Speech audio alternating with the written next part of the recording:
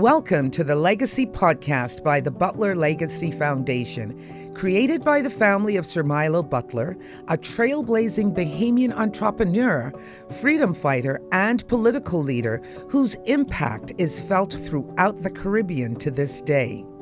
We, his descendants, gather to share the stories of success and insights that have made us who we are. We are taking ownership of our incredible legacy and empowering others to create their own.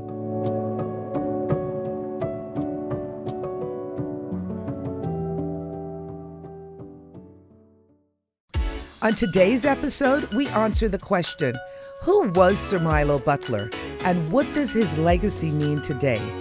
We have invited one of his oldest friends, former Minister of Immigration, Mr. Loftus Roker, along with the Director of Communications for the Office of the Prime Minister, Mr. Latrae Rahming, to offer a balanced perspective on this topic.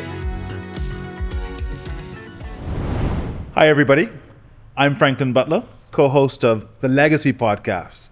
I am delighted to finally have this vision to become a reality.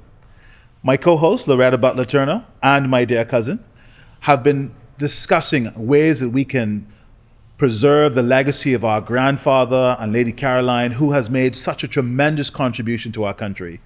And today I'm just delighted to be embarking upon this journey of getting this podcast where we have very special guests who are going to learn more about the story of Sir Milo. And our hope is that you will leave this podcast informed and inspired. So Loretta, it's a pleasure to finally be kicking this off. I am so excited to be here with you, my dear cousin. It's the beginning of a new year, so Happy New Year to you. Yesterday, we actually celebrated Majority Rule Day. Yes. And so I'm excited that we're finally getting this going in the new year. And I trust that our audience will enjoy this. It is a project we've been working on for a while. And so it's no better way to start the new year than with a new program. This is going to be absolutely exciting because for our inaugural show, our podcast, we are having two really dynamic and exciting guests join us. I can't wait. So Loretta, tell me more about these wonderful gentlemen who are here joining us. But before we get into that, I just want to put a plug in for our sponsors. I really want to thank the Current Echo at Bahama who have joined us as a part of the sponsorship. You know, as we think about the history that we're going to share, it's great to see corporate partners along with the Butler Legacy Foundation who found it important, particularly in this, our 50th anniversary of independence. Absolutely. To preserve our legacy and our history. Absolutely. So our 50th year of being an independent nation, it is so exciting. This is a beautiful development here. The Echo Gallery, we're so proud. And of course, you know, the hard work you've put in making sure that we have the Legacy Foundation up and running so we can do this exciting podcast. But about our guests, Franklin. Absolutely. Let's get to About them. our guests that are going to be joining us today. Let me tell you, first of all, our first guest probably knew our family long before either of us existed. And that's correct. He knows both sides of my family, but of course we're here to talk about the Butler legacy. So he's lived with the Butlers, did so much. He knows Sir Milo, Lady Butler, and all of our aunts and uncles and our parents personally. And he's none other than probably the most famous Minister of Immigration that the Bahamas has ever had, probably the most effective for sure. Minister of Immigration the Bahamas has ever had, and that's none other than our Honorable Mr. Loftus Roker. And as we know him, Uncle Loftus, welcome to the show. Uncle Loftus, welcome. And wait, I got to tell you, we have another exciting guest because, of course, you know, Mr. Roker is going to bring that real historical perspective that even you and I don't know about. But we also know that it's important for the younger people to understand and appreciate and relate to where we are and what we've done and what Sir Milo, how he's impacted our lives. So we have another young cousin joining us. Absolutely. And this would be from our Rumpke connection. And I don't know if he knows the history of all of us, but none other than the outstanding communications director at the Office of the Prime Minister, none other than Latrae Rahming. And so our two exciting guests, This is going to be an amazing podcast. So much. Latrae, thank you for joining us. It's a pleasure to have you on the show. Uncle Loftus, Mr. Roker, it's a pleasure to have you on the show, and we want to welcome you to the Legacy Podcast. Loretta, let's get right into it. As we think about Sir Milo, tell me, Mr. Roker, who was Sir Milo to you? First of all, I was born in Acklands to Elkin and Dolores Roker. Right. And my birthday was the 25th of August, 1935. 1935. So I'm 87 now. Wow. You've seen a lot then. Yes. My father was friendly with Sir Milo. Okay. My father owned a grocery store in Acklands. Amazing. And Sir Milo had a store, wholesale store in Nassau. Right. And my father used to purchase goods from him. Mm-hmm. And they became friends. I came to Nassau at the age of 17 as a student teacher at the Western Senior School. Before I came down, my father wrote to Sir Milo and said to him he should find a place for me to live in Nassau. When I arrived in Nassau, Sir Milo picked me up at the mailboat. Right. And he said to me, I had a letter from your father, but what I want you to do is to live with us until you find a place that you want to go and live. Amazing. And this is a man with like 10 children. Yeah, that is right.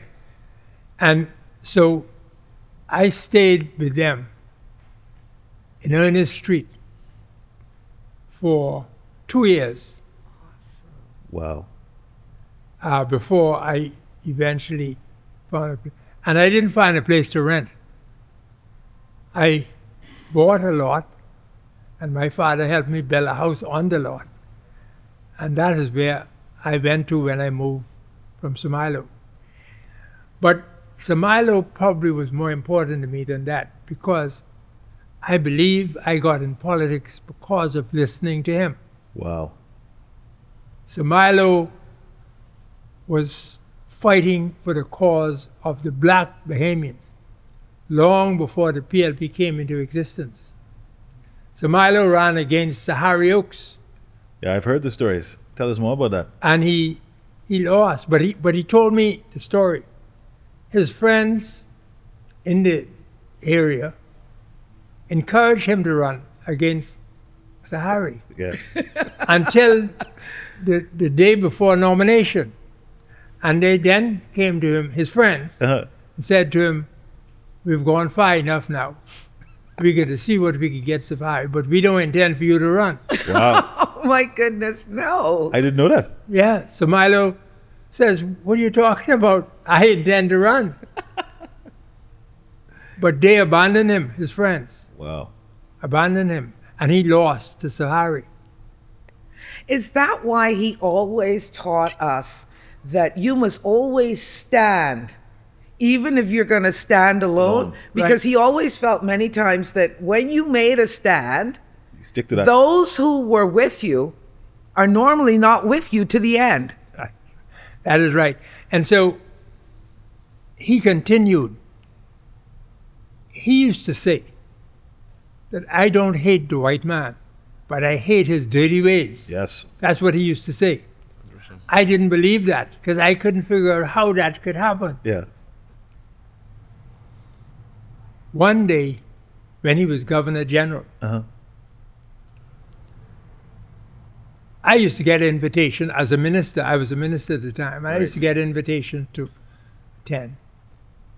But then I saw all of the white people who used to attend before the PLP came to power at Government House were still there. Yeah, yeah.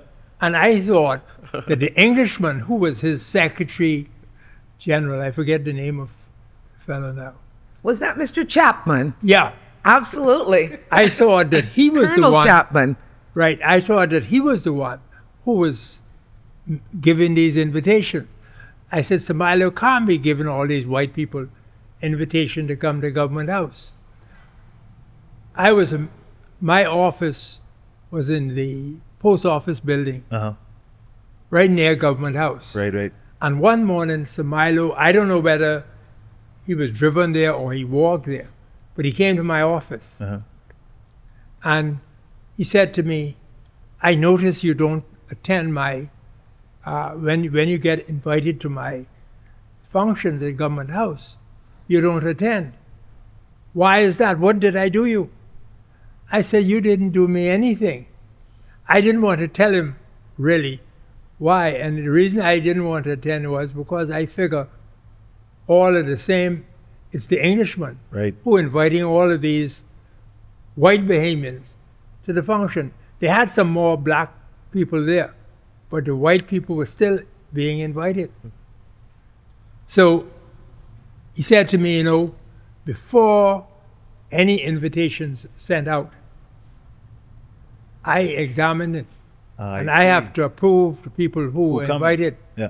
And I notice you were invited and you're not attending. I felt so bad. I couldn't tell him why. Oh, wow. I didn't want to attend. I didn't want to tell him that because I couldn't believe that he was right.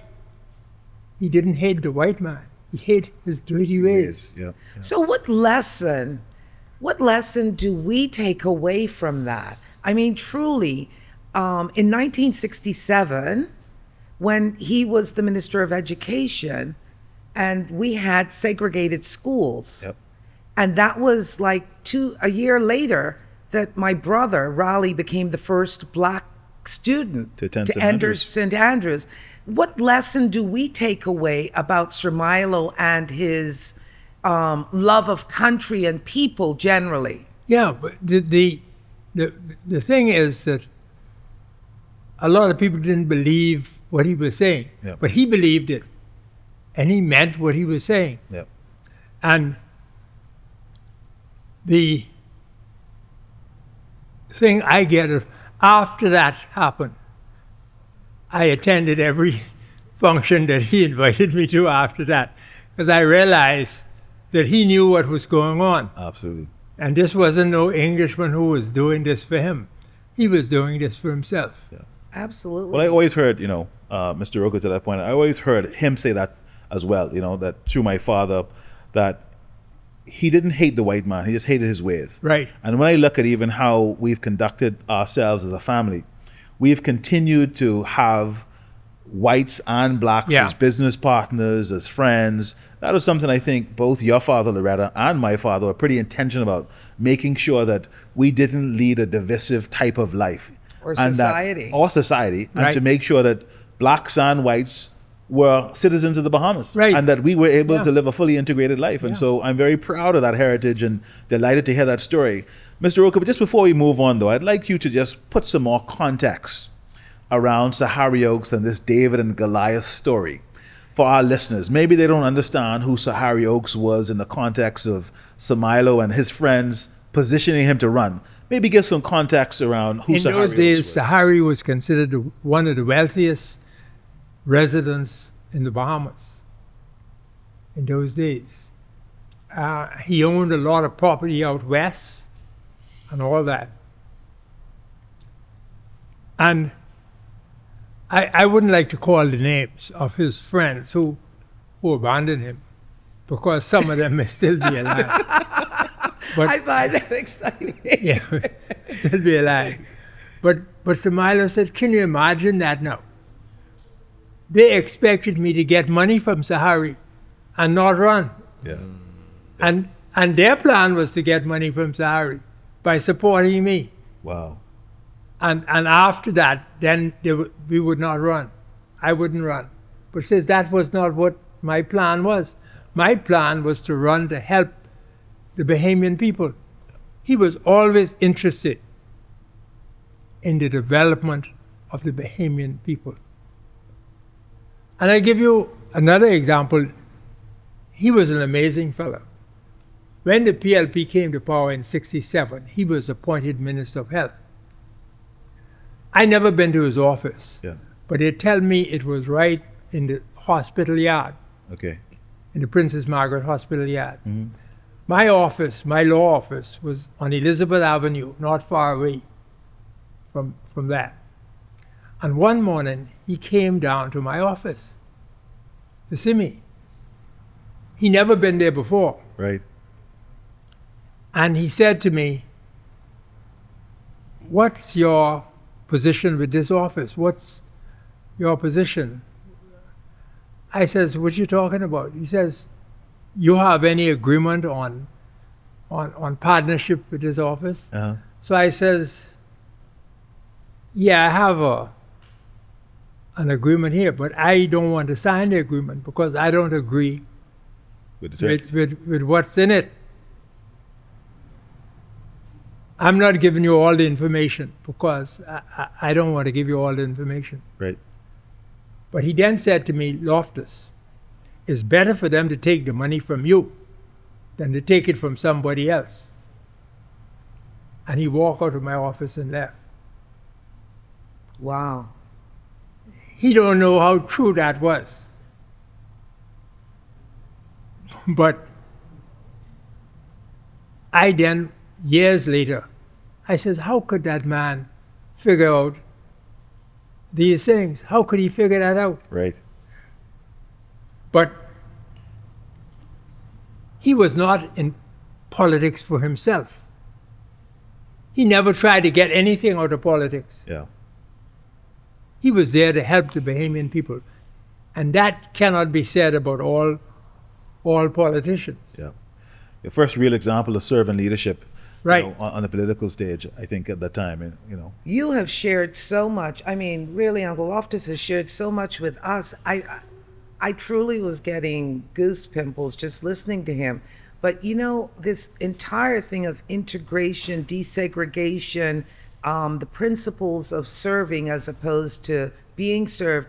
We have Latrae with us today. Absolutely. A young man who probably doesn't even know about the separation of color, because he's even younger than you are. Yep. So I want to just engage Latrae to ask him from his perspective, truly, Latrae, knowing that you come from part of this heritage, how do you see us as a society today learning from the life of a Sir Milo Butler? I think, well, thanks. I feel like I'm in the classroom right now, but We all of are. us. yeah. But what is so, I think, is profound with the story of Sir Milo, it caused us to ask the question about, how as a society we've made such great progress. Yep. And 50 years later, it seems like there's so much work to do. And one of the things that he spoke candidly about is his commitment to the profoundness of serving the Bahamian people. And I think I've been involved in party politics from I was 14 years old. Wow. And there is an absence of that level of dedication to improving the public good and persons who have a genuine interest in national service. And before my thing is, in order for me to be a part of the PLB, I had to understand its history. Yep. And to see persons coming into an institution, being a part of the aspect of government, not knowing the contribution of Sir Milo or not knowing the contribution of this organization, I still believe that the systems that he sought to dismantle still exist today. They exist in different forms, and I feel like our politics just lack the courage of men like Sir Milo, who could stand up and say that, listen, I come into this field with my heart. I don't want nothing from it but to see the advancement of the Bahamian people. And I think I would go as far saying that it is very difficult to serve the public good being conflicted. Yeah. And I think that persons who had the courage and the conviction. So as a young person, being on the side of a Loftus Roker and knowing in my bloodline that there's the heritage of Butlers, it caused me to say, how do I live up to this expectation? Yep. And I do so. I always said to me, no matter my involvement in politics, I have to be true to what I believe. Well, we commend you, but I think a part of what we want to do with the podcast is to also get more young people aligned to understand their responsibility first to country, to family, to themselves. Yes. So that they can help to create this vision. At 50 years, we're still a young nation, but there's so much more growth for us to do. How do we engage young people to embrace these virtues, these values, these lessons? I think the first part of it is telling the story. I think this is the first commitment you made, because the story comes possibility, to know that there was someone who came before me that had the conviction, the foresight to not only advance politically, but to contribute to the economic aspect of the country as well as society. I think far too often young Bahamians don't have someone to look up to. Yep. I was saying if you look at it, it seems as if that Bahamian history just stopped, particularly at independence. You don't hear nothing else after independence. The Bahamas became an independent country, and that's it. Yep. And between independence, there was the time where after independence, the PLP lost power, and there's no author telling the continued story of us as a people. And because there's an absence of that story, there's an absence of our national identity and national character. Great point. And so people then ask, you got these great Bahamians. Like Mr. Roker. And I think what I see being opposite you is this continuation of the story. I think that we have to know as young Bahamians that in this social experiment called the Bahamas, how do I fit in? Yeah. And I think a lot of Bahamians don't know how they fit into the social national development experiment. And there is and I think in this 50th independence, there must be someone who speaks to who we are as a people and how our story is relevant to that. Yep. And it inspires young people to come forward.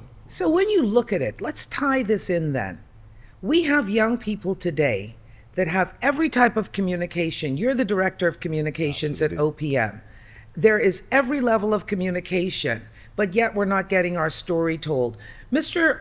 Roker, his father probably had to take weeks to get responses from Milo Butler in Nassau. Handwritten letters. With handwritten letters that were being taken back and forth on a mailboat. Yep. But yet, they understood the importance of their responsibility. Just as Sir Milo left his home, knew what time to go and pick up Mr. Roker from the mailboat to take care of him until he found a place of his own. What is the divide that we cannot teach our children through all of these mediums that we have today, whereas back in the day, they had to use pen and paper and time? I think I would go as far as saying that there is an absence of values and value systems, right? For example, I always toy with the idea that the Bahamas should be a knowledge-based economy where there is the development of meritocracy. And my grandfather, they believed that with education and hard work comes success. And I think a lot of that has been lost in where we are today, that ethics of hard work, because the political system has bastardized the idea of meritocracy. Yeah. And I don't know to extent what role our organization would play in it, because people no longer see politics as this noble tool to change the Bahamas. Absolutely. They see it as a if I join this organization, I can get this job, I can get this role. And that has robbed us of so much of our national development, because the idea of politics is destroyed. I totally agree with you, Latrae, and I think this sense of community, this sense of national service, just being our brother's keeper. I mean, that's the foundation of what I hear in the message of, Mr. Roker as he talks about the story. I don't know if there was any special relationship between his father and Sir Milo. But go ahead, Mr. Roker. Sir Milo taught me how to drive. Yes. You may not know this, but in those days, cars were not plentiful. Right. He taught me to drive in his truck. When I went to take my test, my driver's license, he had to sit on the back of the truck while the police sergeant sat in the truck with me for me to drive To do the test. to do the test. But I say that to say that I used to like to drive with him because he would let me drive. Yeah, yeah. So on weekends when I wasn't at school, I would go with him wherever he was going and drive with him. One day, he had to stop by Asa Pritchard Right. on Bay Street. Yeah, yeah. And when we got in the door, Mr. Pritchard say, now Mr. Pritchard was Speaker of the House. Yeah. So Asa said- Richard. Yep. I don't want to do any more business with you. Wow. So Milo had just gotten back in the house in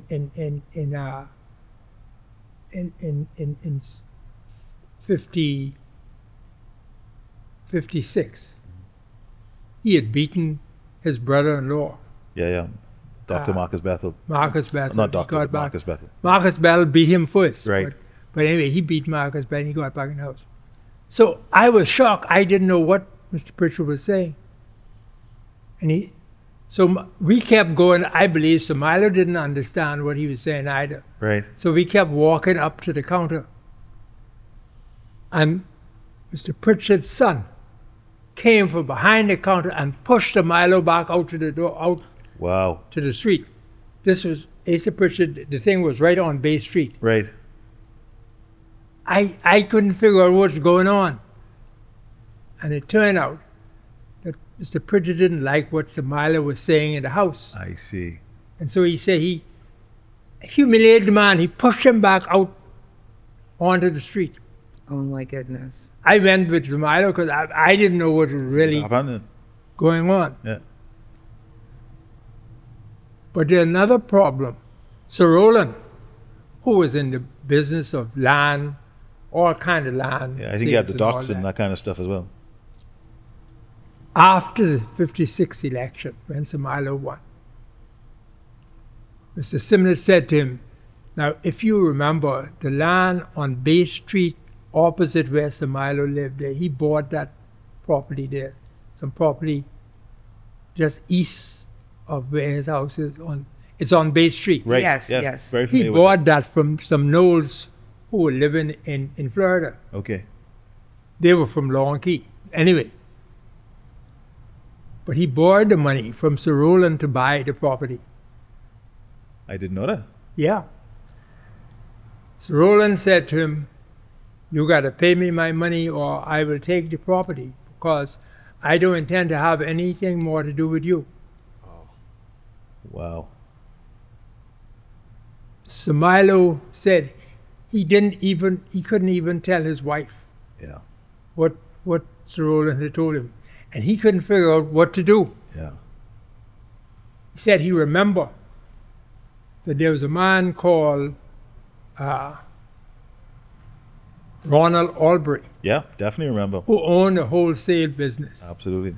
I said when that fella came down from where he came from, the family island to Nassau, he used to credit goods from Sir Milo to sell on the street. Right. And he said, the fella told him one time, he says, Mr. Butler, when I become rich, if you ever need anything, you could talk to me. And Sir Milo said, he laughed at the fella, this barefoot fella, yeah. telling him about when he come get rich. Yeah, yeah. What he do? He remembered this fella, and he went to him.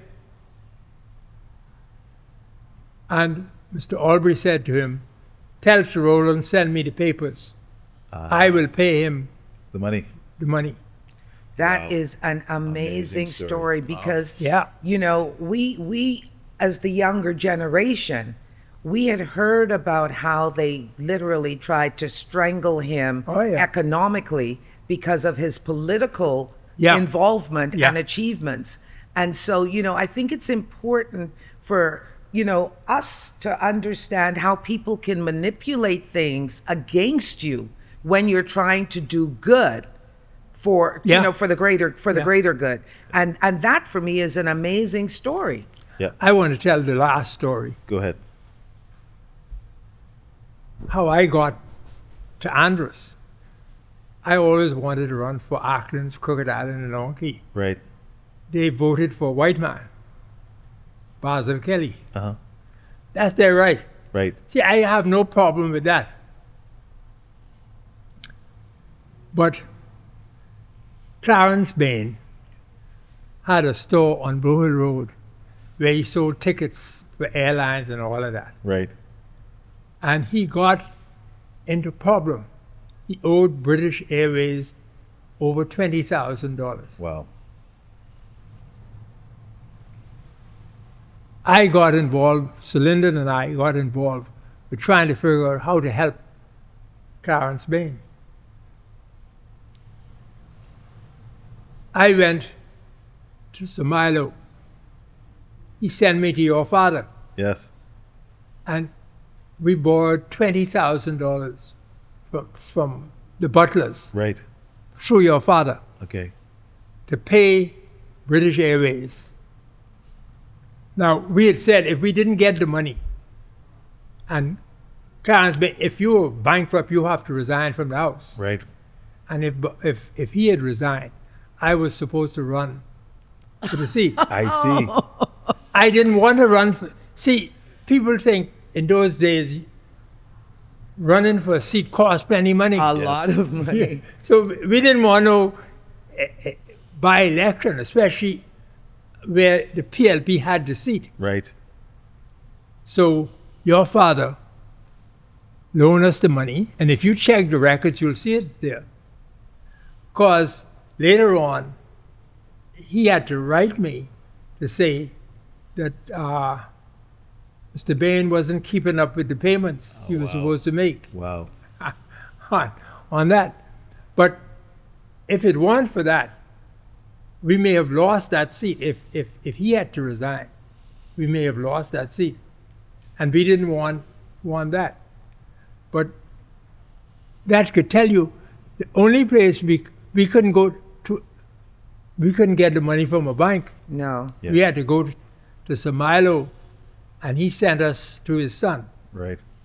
Franklin. Amazing story. Amazing story.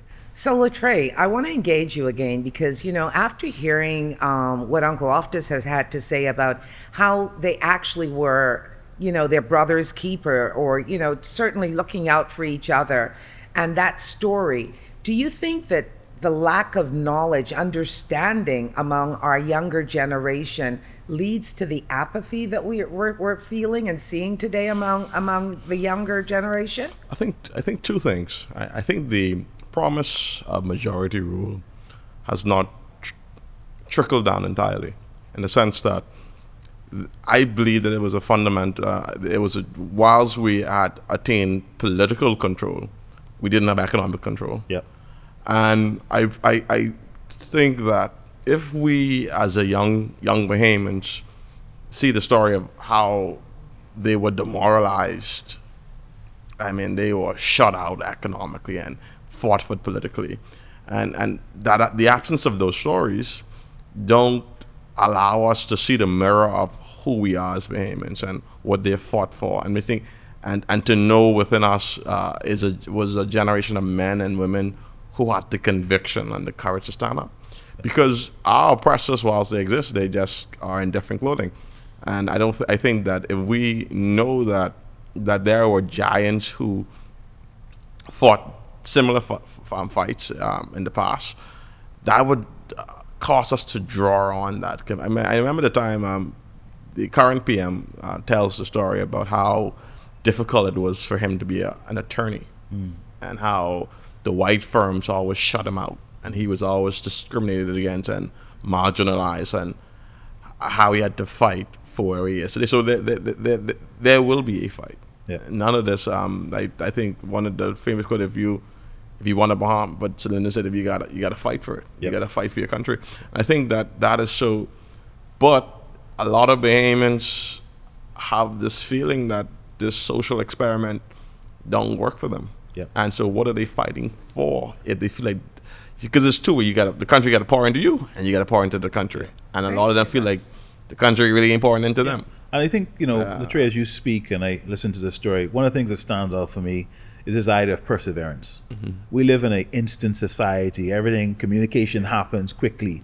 And as I listen to, Mr. Roker speak, this idea of perseverance, that we all got to pay a price. And it's not that, and I think with majority rule, there's this idea that we entitled now. Yeah. We ain't got to go through nothing. It was over. Yeah, it's over, right? It was over. The battle is won. Yeah. This is a continuum, right? Continued fight. And we have to continue to make sure that, and this is what we're hoping to achieve through this podcast by allowing you and, Mr. Roker to tell your stories, is that there's this great history of perseverance. And even as we face the modern day structural challenges in whether that's in race or in politics in our country, we need to be prepared to stand up and persevere, because nothing good comes easy. Yeah, and I think, like you said, there's a price to pay. Yeah. And I think that most certainly, I was saying to my colleagues that, I can't believe we have these giants of men sitting in our society today, and we don't have to question, how do we get through this period? Absolutely. And that's something I think that is a fundamental mistake that We made. hope that we can help to answer some of those questions through these podcasts that we're doing. We are blessed indeed, not just to have Mr. Roker, but to have you give a counterbalance to that. And I know that Frankie, definitely, he is learning so much, as am I. But I think one of the important things when you talk about standing and standing for change and standing to make a difference, Mr. Roker really I think, should share with us A lot about the story of the hourglass absolutely. and the mace that was thrown out Absolutely. of the House of Assembly. Because that is very important. Why? First of all, Bahamians don't believe in history as relates to black Bahamians. You're afraid to say that you were a slave, Yes. and that white fella is who had you as a slave. You're afraid to say that because you don't want to cause him to get Ostracized. mad with you Yeah. or upset Yeah. with you. But let me tell you about the hourglass thing. First of all, again, I say we don't know our history, because if you go to the biography of Sir Lyndon, you would see in that biography what he said caused him to throw the hourglass. I mean, not the hourglass. Mace. To throw the mace out of the window. And today, nobody is saying that at all. What did he say? First of all, he says, plus what you don't know is that I practiced law with Sir Lyndon from 62 to 67. Right. We had our office on Elizabeth Avenue. We rented from the Sassoon building. Right. I went to him. He said that I came to him with this idea about doing something serious, throwing the mace out the window. Right. And he said to me, go to Cecil Wallace Whitfield, Right. who was chairman of the Of party. PLP at the time, right? If you all agree on that, let him bring it up in the meeting for us. You don't bring it up. Because he didn't want that, because I was his law partner. I got you. And he didn't want to be connected with it. Right. I went to Cecil. There were 4 PLP House members who we didn't even want to know that. 4 PLP House members Wow. who didn't know. They were shocked in the house when Sir Lyndon threw the mace out the window. And one of our reasons was that one of them was a partner of a minister in the UBP government. And we figure if he If knew he that, knew. he may have told his partner. And then And they we would stop wanted it. this to be a shock. Right. We wanted it to be a surprise. We didn't want anybody to know. I understand. We invited people to come out there, and they didn't know why they It were was coming out there. I understand. So tell us why. So tell us a little bit more about why they threw the hourglass and the mace out. Now, the mace was a symbol of Power. power in Parliament. Right. And we figured if we throw that out, the house can't function anymore. I The understand. mace out the house. Right. Sir Lyndon is a fella. Sir Lyndon was never a rough type of fella. Right. He had his hand on the mace for a long time. the speaker wouldn't know why he had his hand on the mace. Right. You know, nobody knew what we were doing. But Sir Lyndon wouldn't throw the mace out. And eventually, Sir Milo got up and stood behind Sir Lyndon. I love this. And then Sir Lyndon decided to throw the mace out. Right.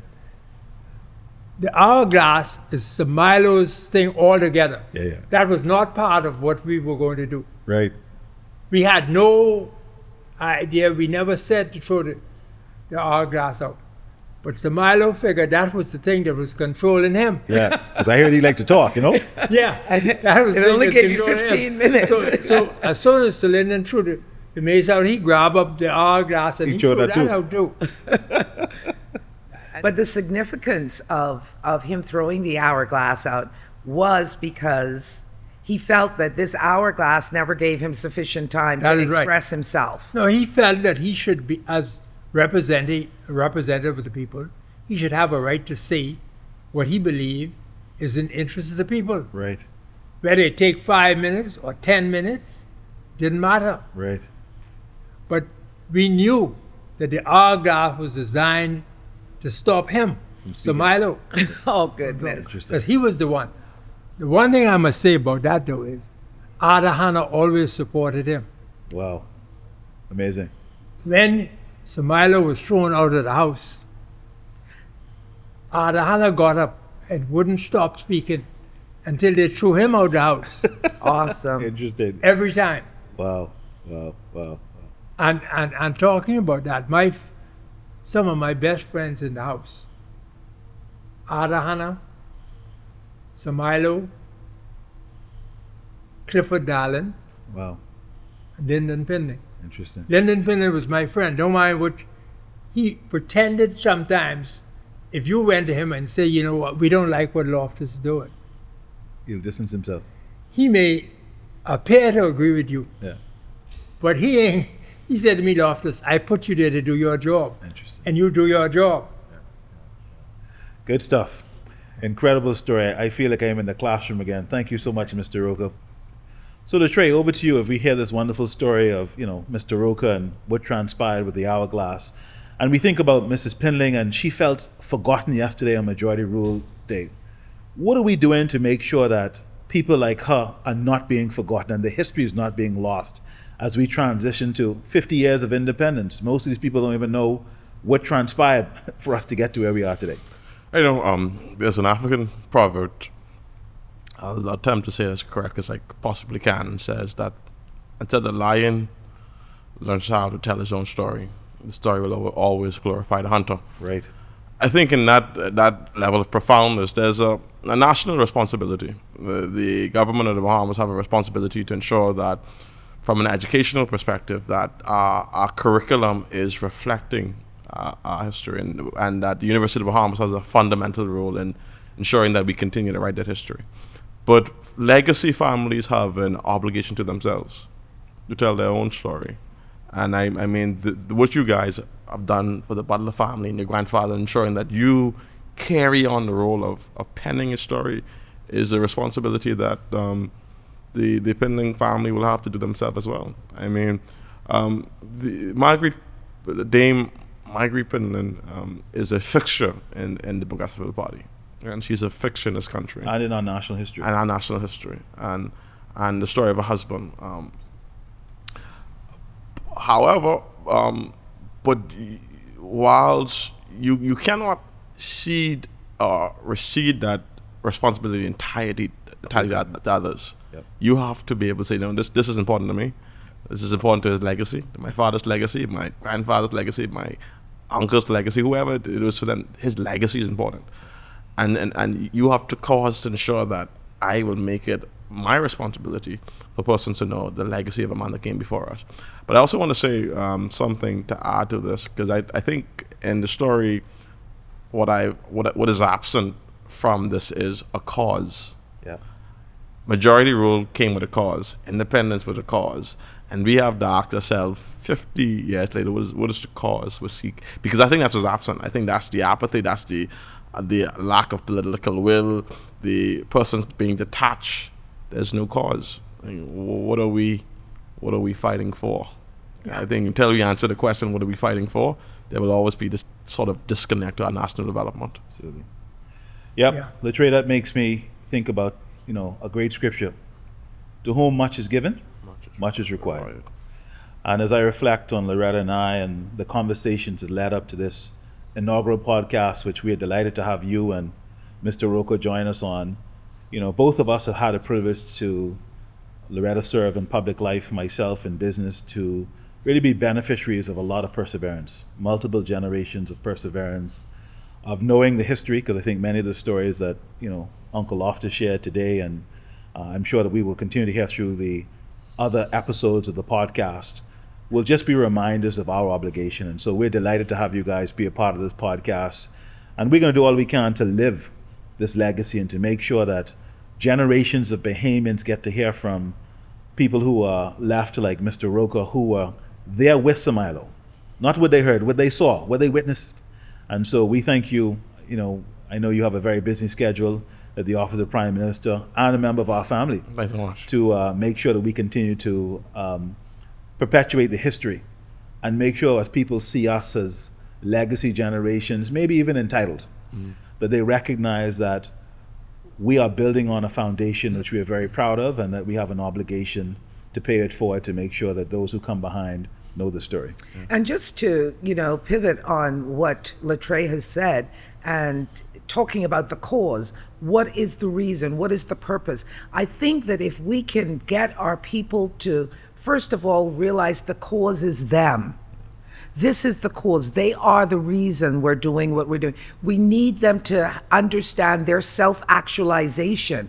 And if this is going to help them get there, to identify what we are as Bahamians, what we are as people who are persons of accomplishments, then that must be our cause, and give them greater desire to continue that cause. And so this inaugural podcast has been not only educational for me, but just the most exciting thing that I've learned, for the new year, and in sharing with you guys. And I think every day learning is a process, learning is a part of life.